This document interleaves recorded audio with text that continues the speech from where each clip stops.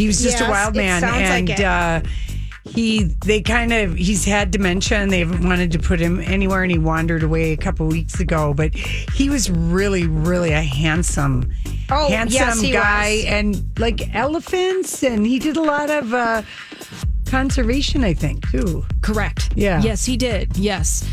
So he passed away. I mean, that's something kind of weird that he wanders off and dies a mile from his house. Right. And you can't find him. They couldn't find him, but he's outside. Yeah.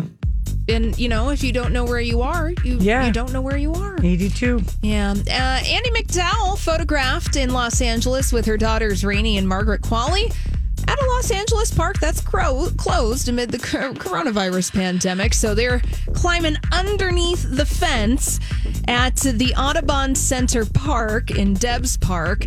It's closed at 5 p.m., closed until the end of the month, but page 6, there they go. They have the photographs there. Just walking their dogs around the park.